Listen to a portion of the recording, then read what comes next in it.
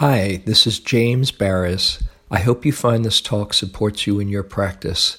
If you'd like to support my teaching, you can use the donate button underneath my picture on Dharma Seed to do that. Your support is greatly appreciated.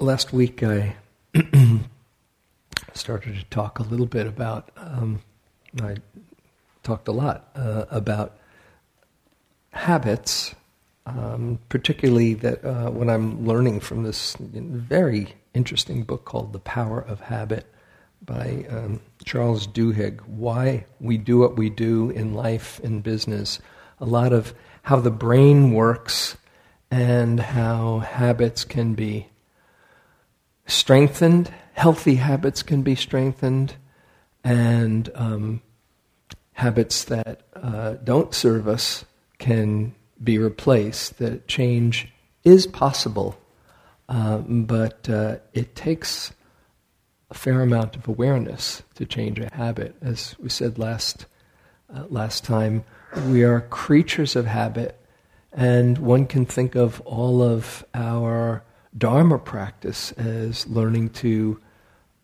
develop skillful habits. The Buddha talked about cultivating wholesome habits and weakening unwholesome habits, and that as you are more and more abiding in wholesome habits, that the mind naturally relaxes, is clear, is open, expansive, and creates the conditions for the highest kind of freedom.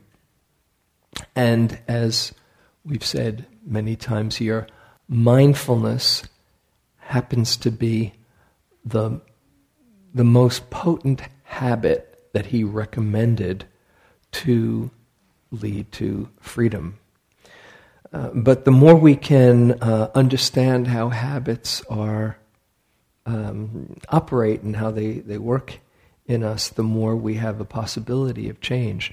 I'm curious, last time I just kind of went over the material and then at the very end suggested that you think about some habit that you might want to either change or strengthen if it's a skillful habit. Did anybody work with that? I'm curious. Oh, yes. All right. Anything that you want to share that's relevant, useful, or that you noticed, not only if it was a transformative week for you, but any changes or challenges that you encountered, just any kind of observations. We can just take a few moments to see what your experience is as you explore this. Anybody? Going once, okay. Here. Oh, good. Oh, thanks. Jackie. Yeah. A habit I have that I would like to inhibit is often just blurting out what comes to mind, not being mindful and thinking about the effect it will have. Uh-huh. So my intention was to work with that all week. And I was quite successful for about 3 days, and then I totally forgot it. Mm-hmm. So you were successful for 3 days. What was going on for those 3 days? I was able to self-inhibit and not just blurt out and perhaps an opposing opinion if somebody was giving me something, or able to be mindful if I was going to make a disagreement with, especially at work, perhaps a suggestion of something that I didn't agree with, or a different method was desirable to have something happen. I'm a nurse. Mm-hmm. But after about 3 days, I totally lost it. I just went back into being me. And my initial, response without stopping, being aware, thinking of the perhaps a more gentle way to express my opinion or something not quite so strong. Mm-hmm. So in those first few days, you were consciously trying to I would wake up in the morning and say, remember, you're going to be mindful of what you're saying, and, don't just blurt out right away. Be mindful. Think about it. Yeah. And when you did, when you were successful, say those first few days, did you track how it felt? Felt wonderful. Felt wonderful. Every time I remembered. Uh-huh. Yeah. Okay. And then after 3 days, by the fourth day, what you just I was didn't asleep. have this... I forgot about it. I didn't think about it when I got up. Okay, today you're going to be mindful. And I wasn't. Okay. So it wasn't in your mind to think about. In that specific way. I mean, to be mindful in my speech and So- automatic reaction. So one thing that had happened the first few days that didn't after, you had been setting an intention to be present, and then you forgot about the intention, and then that started to... Exactly. to change. Even though I meditated every morning, but Yeah, I still you forgot, meditate. okay, today my intention is to be mindful in my responses and my initial speech, especially with stuff around work where it's a pretty fast and intense pace because I'm in ICU. Mm-hmm. And we just started using computer system. We're doing all computer documentation, so it's been stressful and no time because we're always really busy before right now. So stress Yeah. has an effect on how present and mindful you are. Yeah. Great, thank you. Yeah. Anybody else all the way here in the back? If why don't you come on up for the mic? I'm John. So I was working. I was just aware last week of the idea of being short with people, and so it was related to. I thought it was related to tiredness. I said, "Well, I'm just going to be aware this week of when I'm short, what's going on at that time." And I realized that it wasn't just tiredness; it was also if I'm rushing to do something, or if I'm rushing to if I've got to get something done, then and somebody comes up and wants to chat, I'm like I'm short. So I really I didn't want to change anything. I just wanted to be aware of it. Mm-hmm. So I was more aware of it this week. Excellent. Okay, and that what you're pointing to something really really helpful. What he makes the point when you're wanting to change a behavior, don't put pressure on yourself to do it all at once, but just as you're explaining, to be very curious and investigate and learn as much as you can about how it all works. That is the first key step, to just be interested and aware and learn. Because if you set yourself up, gosh, I hope this works, I hope I can, succeed, I hope I can pass the test, then it gets kind of discouraging, especially since these habits are practiced so much that we go on automatic pilot. So that's a very important first step. Great. Anybody else before we go? Oh, Keith, over here.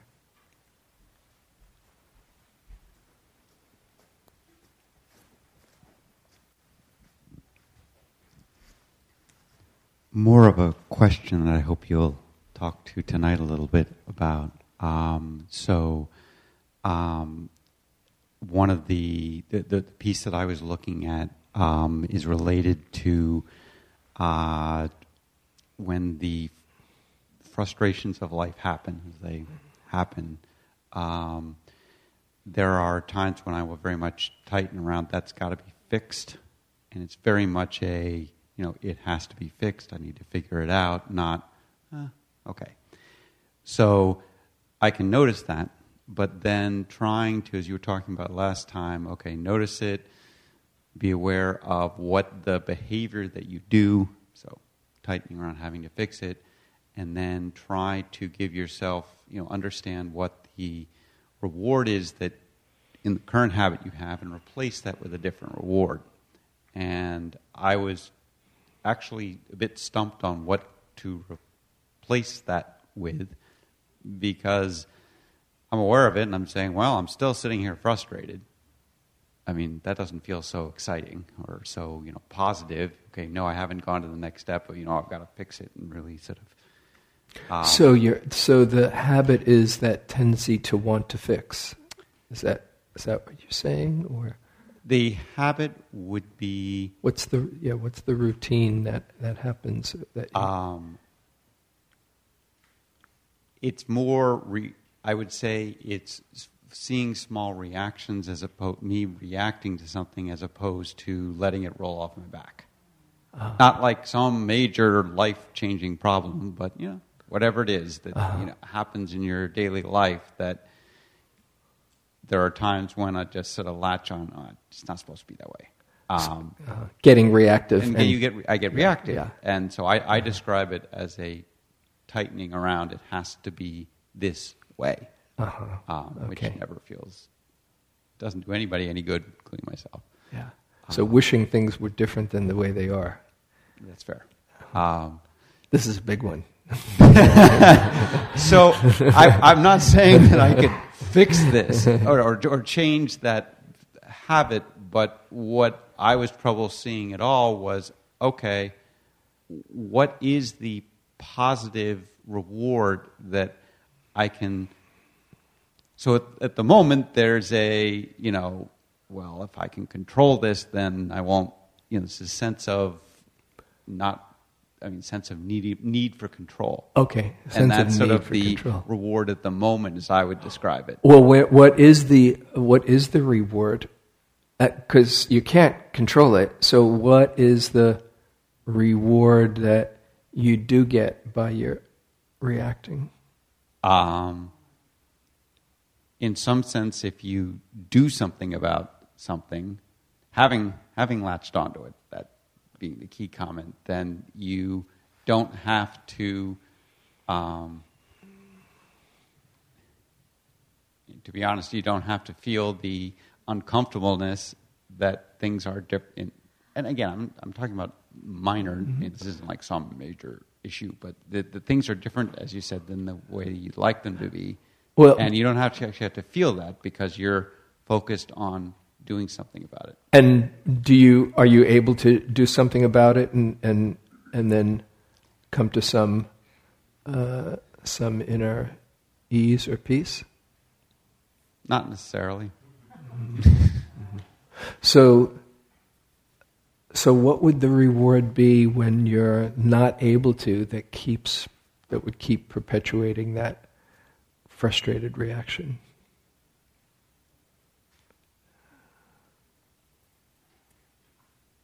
So, again, the way I've looked at it is that there is a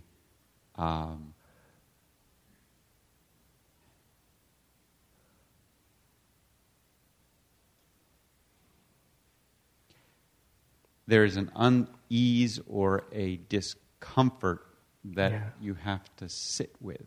Uh-huh. And so, as I describe it, if you do something about it, then you don't have to look at that. So the reaction is some attempt to release some of that dis-ease, that discomfort of not being able to do something.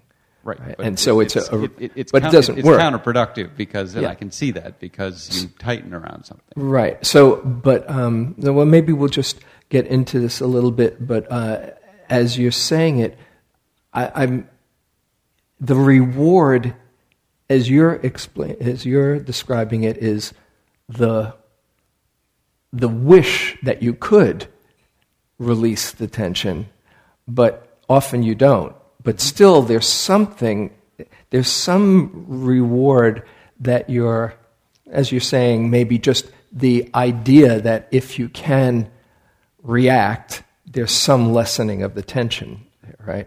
So it's not so much changing the reward, it's changing the behavior so that you can get the reward that you're actually looking for, which is a lessening of that frustration and tension. So let's just put it down for now, and I'll share a little that I'm learning about this. And I'm certainly, I'm not an expert. I'm just kind of a student but a very interested student in this, and maybe we'll come back to your situation. So first, just to a couple of principles to reiterate from last time is that the habit loop is there's a cue, and this, as was pointed out last week, this can be for healthy habits as well as unhealthy habits. There is a cue that triggers a particular behavior or routine. The cue triggers the routine, and there's a reward that one gets at the end of that routine that perpetuates the habit. And it can be a healthy routine. For instance, anybody have a healthy habit here? There must be somebody who has a healthy habit here somewhere, okay? What's one healthy habit? Yeah. Yeah, you got it.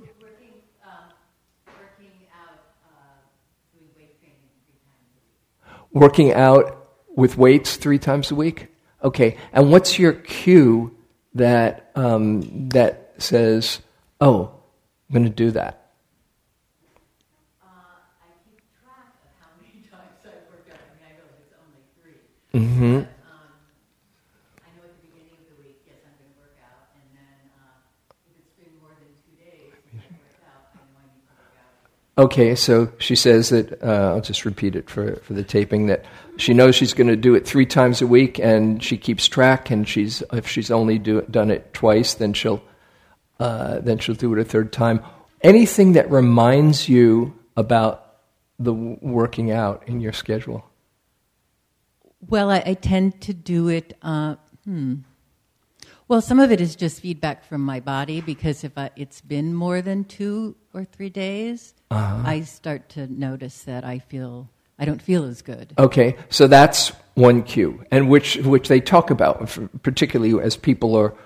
They give the example of exercising or eating healthy or various kinds. And one cue for exercising is you start to feel, you miss that good feeling, whether it's endorphins or a sense of accomplishment or just something that you've promised yourself. And if you start to notice that you're not feeling that, that can be a cue that says, oh, I want to work out, or I need to work out. And then you work out, that's the routine, and the reward is that whatever that feeling is it one of feeling more alive, or is it one of doing what you set out to do? What would you say is your reward at the end of it? It's feeling, it's feeling more vibrant, more alive, feeling stronger. It took me a long time. I mean, it took me over a year to finally get myself to work out 3 times a week. I would work out 3 times a week, and then I'd fall off. I'd work out 2. I'd work out 1. I'd work out. And it was really learning, figuring out what was keeping me from doing it, and then sort of another reward that happened. I mean, there are these sort of unanticipated rewards that happened. Was that I started to be, when I worked out 3 times a week, I was able to go up to higher weights. Whereas when I only worked, when it wasn't consistent, I stayed at the same weights for a long time. So that's another reward, a sense of accomplishment and progress, and this feels really good. I'm getting somewhere, right? Right. Saying that. And yeah. I was just going to say one other thing, and then it was also being able to intervene in sort of the ways I would tell myself I didn't have time to go. I mean, I realized I'd only worked out, and I'd worked out 2 days a week, and I had to work out on Saturday to make it 3. And making it more important than other things. Right, so prioritizing it and having a clear commitment to yourself that you were going to do that. Okay, and these are all elements that are spoken of in the research. So I'll just go on. So there's a cue a trigger of, for instance, oh yeah, my body misses that feeling, and then the reward is I'm going to get that good feeling or that sense of accomplishment or that promise to myself, and that gives rise to the routine that happens in between. And as I mentioned last week, while you're doing the routine, maybe working out, I don't know how present you are for it, but often in our habits, particularly the ones that don't serve us, the brain shuts off, basically. It is not thinking so much about how am I going to do this routine? How am I going to, what do I have to do to go for the second dessert? You're just there, not even thinking about it, right? And so there is this place where the cue gets triggered, the reward is in the mind, and the brain just kind of is on very, very low level of critical thinking, really unconscious or automatic during that routine. And what happens when a habit occurs is that, and that's called chunking, where you're kind of gone in the middle of that habit loop. And what happens is more and more as the habit is developed, the cue gives you an anticipation of the reward. Just the cue itself is linked with the reward. So, for instance, you see the cookie, and even the seeing of it, your brain is already lighting up with the reward. And when that's happened, you go on automatic pilot. So the key then is, in between, there's this anticipation that happens when they get linked, that somehow, even without thinking, that it's going to feel good. And you're gone. So what the research says, in order to change a habit, if it's not a skillful one, is that you can still have the cue. You don't change the cue. You don't change the reward.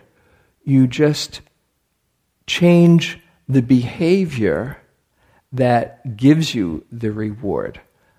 For instance,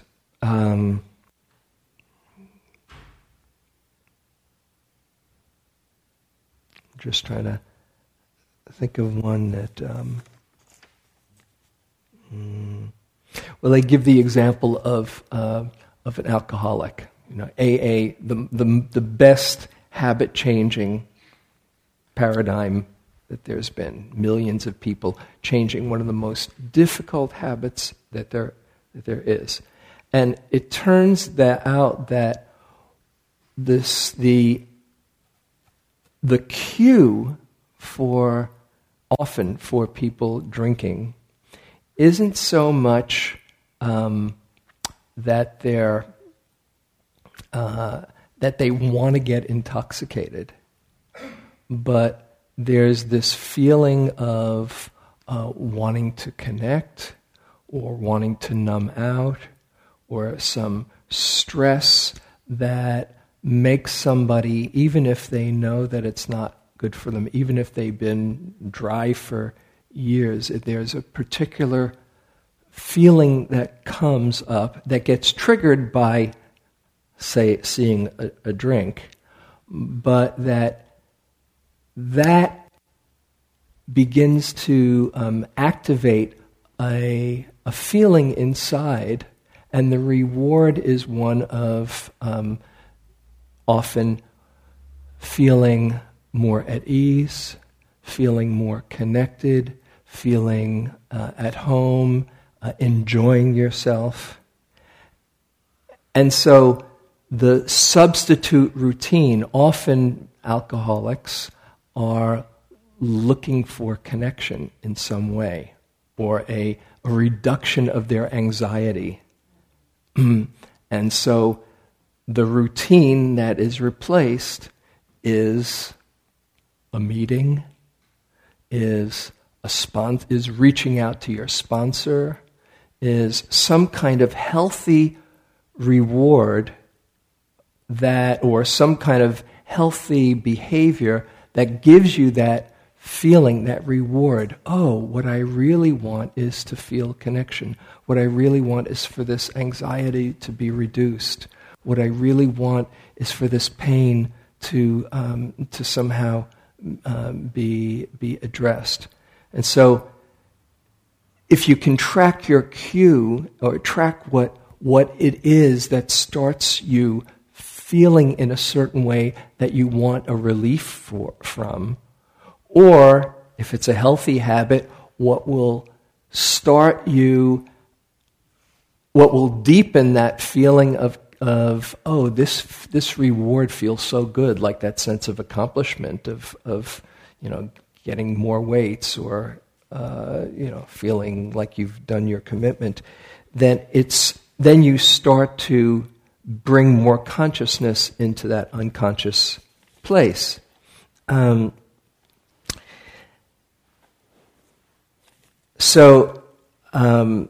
see, what I want to do.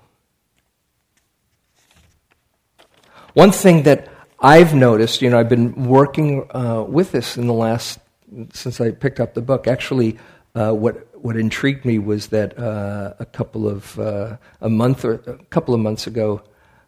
and a half ago or so, I made an agreement with my Joy buddy from the course, in the Joy course, that I was going to sweat 4 times a week.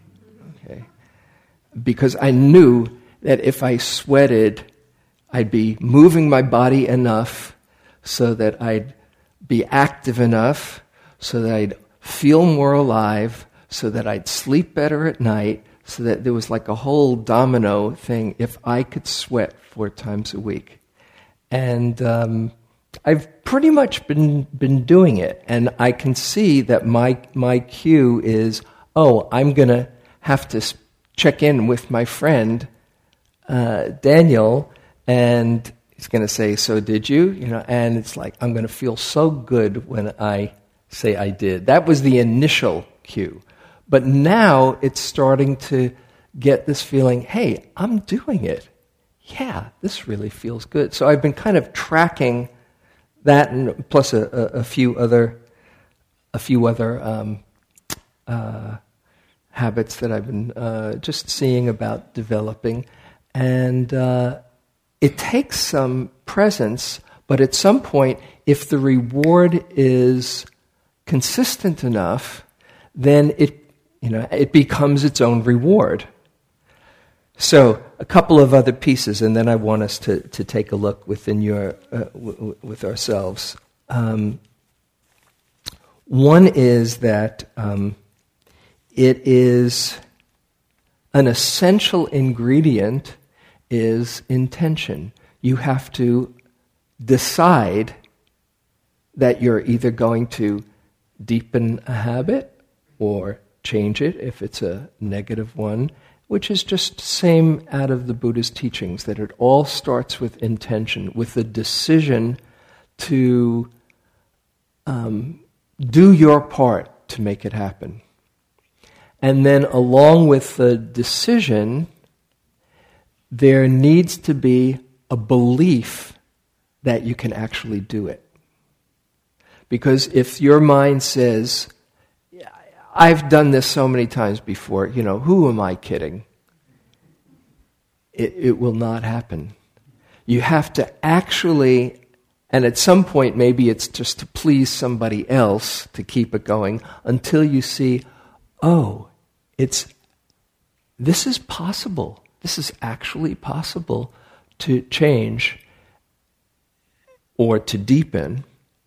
And then there's a kind of confidence that comes. You start to think of yourself as somebody who can change. And this is there's a very famous saying from Napoleon Hill, if you've ever heard of anybody know Think and Grow Rich, Napoleon Hill? It's a great book, really great book. And his main instructions or teaching was whatever the mind can conceive and believe, it will achieve. Very much like Buddha Dharma. You have the intention, you have the conviction or faith, and then you practice, and karma, cause and effect, leads to results. But you also have to know how to deal with adversity. So when you blow it, or something that interrupts your plan, or you get stressed, you don't feel like you've thrown in the towel and who was I thinking?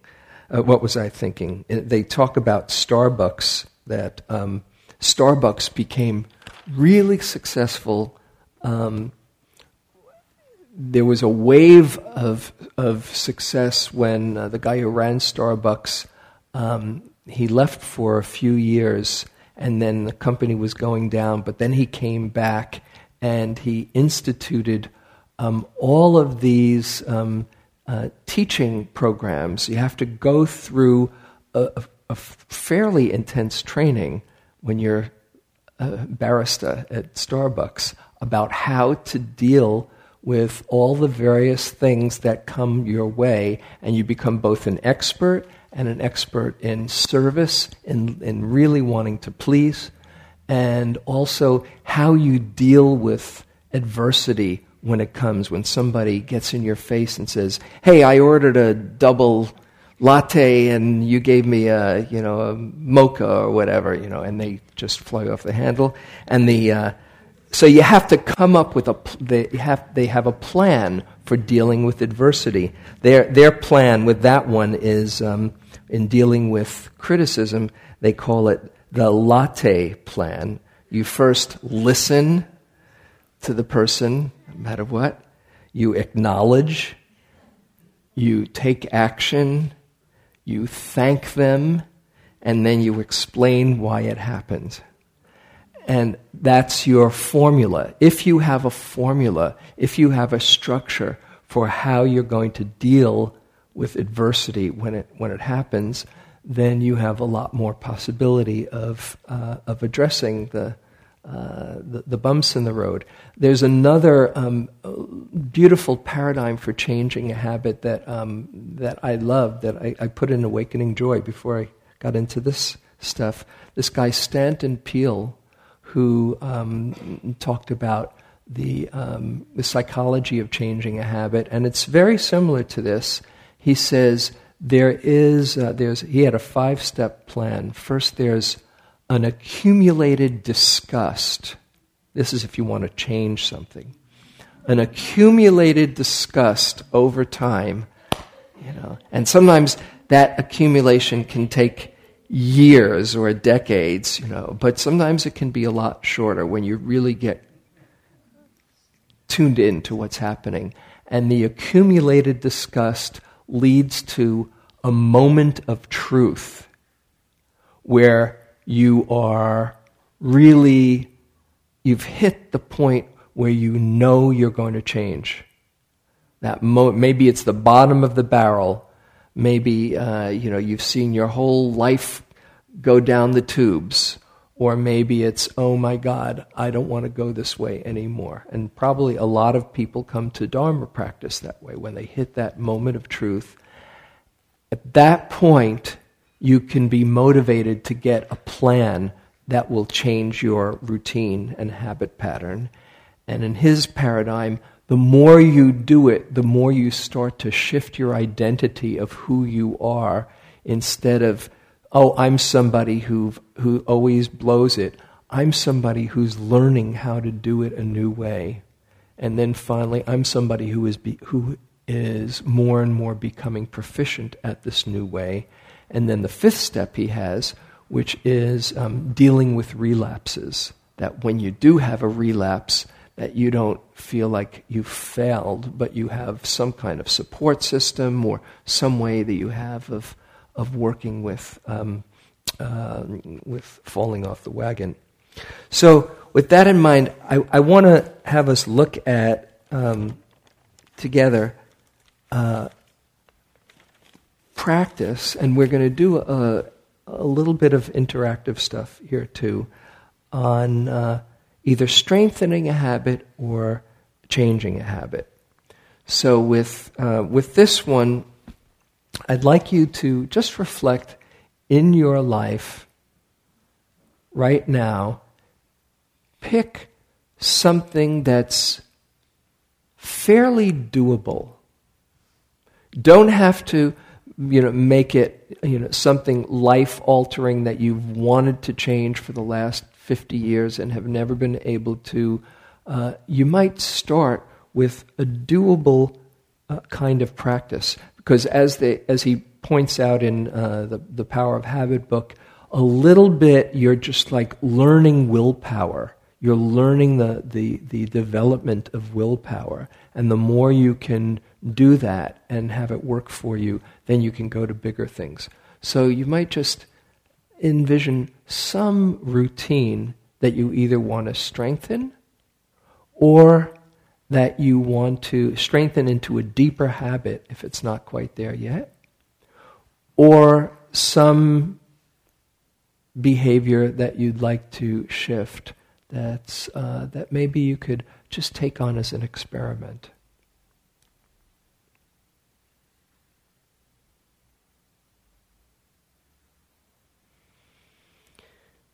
And the first step in the 4 steps in this Power of Habit book is to identify the routine. Okay? And now, as we're doing this part, just the behavior that you want to change or strengthen, and first ask, what's the cue that initiates this routine? If it's a positive one, perhaps it's seeing your zafu as you pass it in your house, or maybe putting it in your calendar that you're working out each day at such and such a time. Or if it's one that you want to change, what's the cue that initiates that behavior?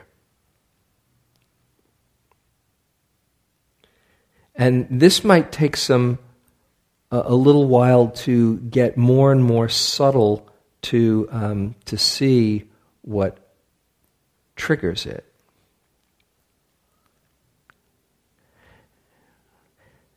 And along with identifying the cue, what's the reward? What's the payoff? If it's an unskillful habit, just to really be honest, what's the subtle payoff that has kept you on that loop? Be very honest with yourself.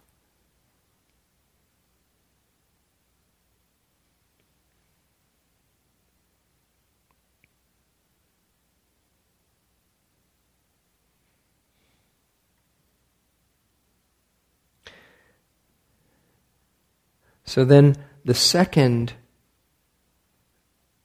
step, he suggests, is to experiment with rewards. And that really is pointing to finding, just investigating. Don't put pressure on yourself to make a real change, but just to investigate how you feel, what is the thing that is driving you in the routine. And he suggests this is how you can experiment with rewards, that you you suppose you have a different routine that you want to replace the unskillful habit with, okay? To just see if you try it another way, after each activity, to jot down on paper 3 things that come to your mind after you do the activity. It can be anything. It can be how you're feeling. It can be what thoughts come to mind. Actually, this is when you're actually in the middle of your habit, before you're finding a new way to do it. Okay, just as I'm looking through the notes again. So just the way when you find you're stuck in something, to just experiment and look and see what happens when you do that activity. Jot down on paper first 3 things that come to mind, just as you're finishing the activity. And then 15 minutes later,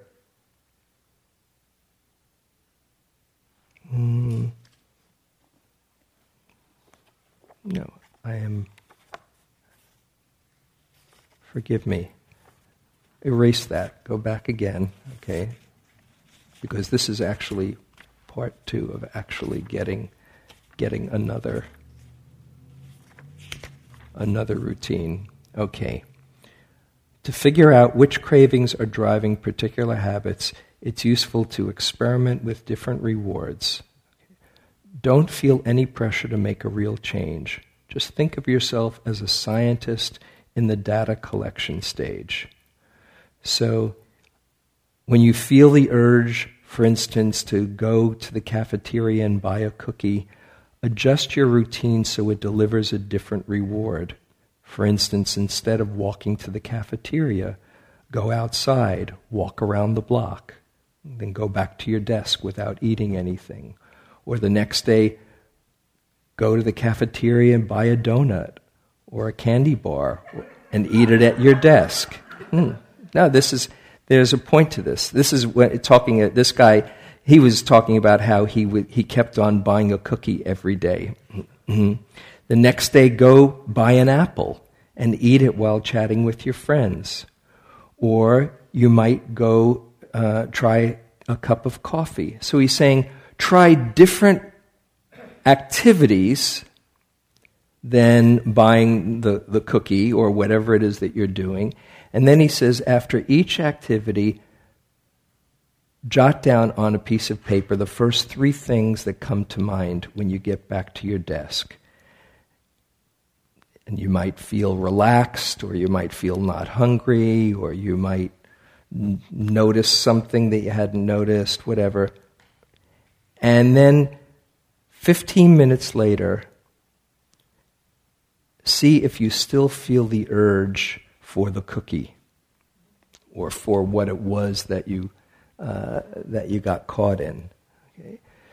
So this is both awareness in the moment, and it helps you to recall what you were thinking. And as you're trying these different ways of behaving, the third step is to isolate. This helps you isolate the cue. And he says that one of usually 5 things have to do with the cues. Either it's a particular time of day, or a kind of emotional state, or you're in a particular place that triggers that cue, or you're around particular people, or there's something that happens that immediately precedes the action, like somebody being sharp with you, or having an interaction that sets you off. And then he says, if you can isolate the cue and see what triggers you off, then that can help you devise a plan. Like he makes he gives the example. He saw that every day around 3:30, he would want a cookie, and that was the cue. It was the time of day, and he realized that what he wanted was just some distraction, just to get up and instead of going for the cookie, he went over to a coworker's desk and chatted for 15 minutes.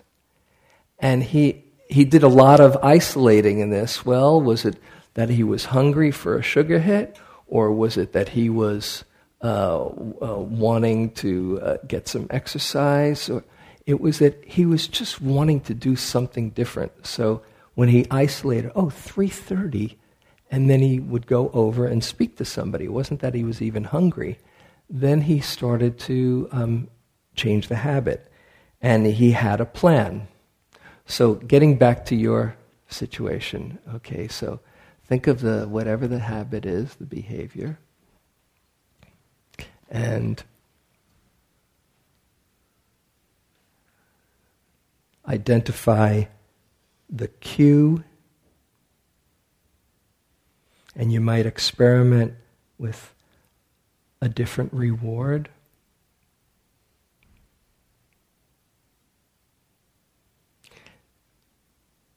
And this is all just as an investigation.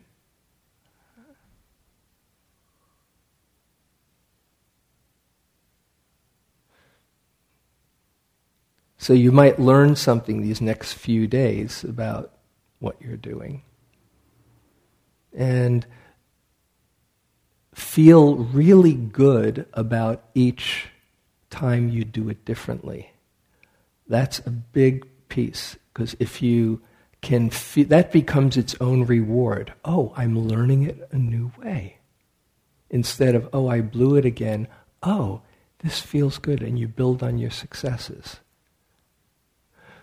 Okay, so now just you can open your eyes if you'd like, and if you feel like it, turn to somebody near you and just spend a few minutes, maybe sharing what your practice might be. And you can also practice, around meditation practice. That can be a healthy habit to strengthen. But just share for a few minutes with somebody, just what you might play around with in your practice.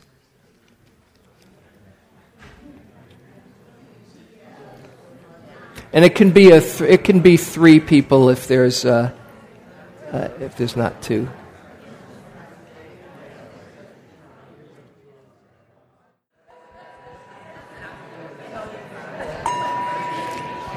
Okay, you can thank your partner and come on back.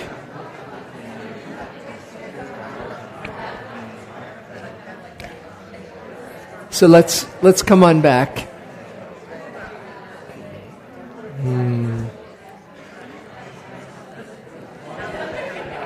One thing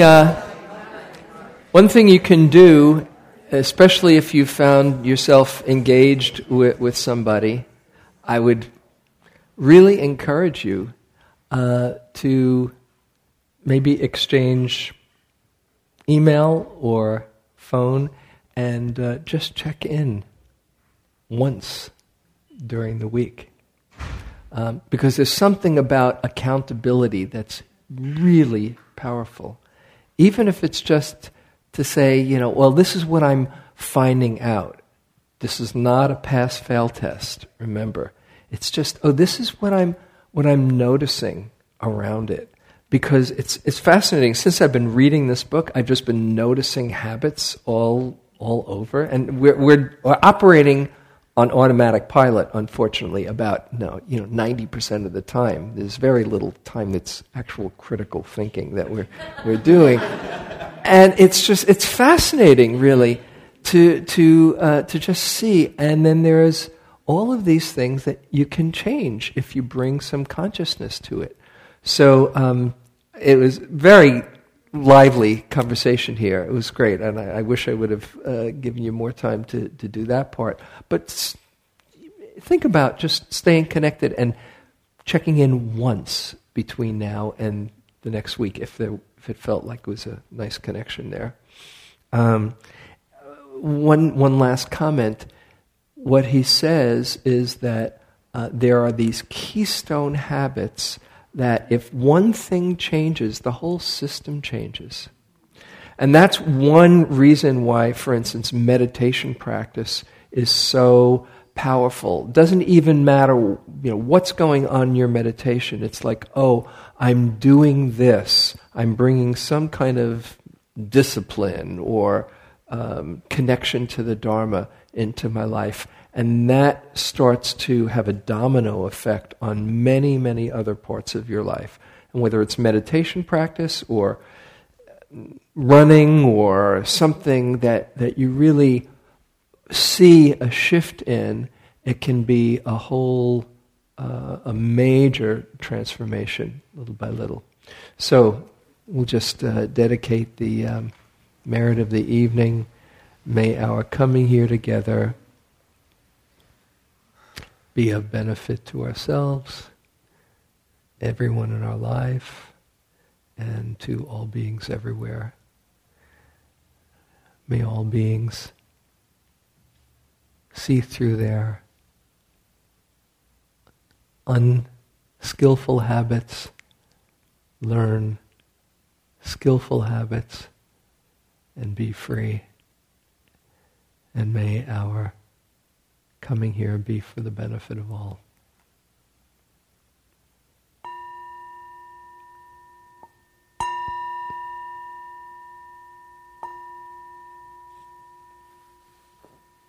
Okay.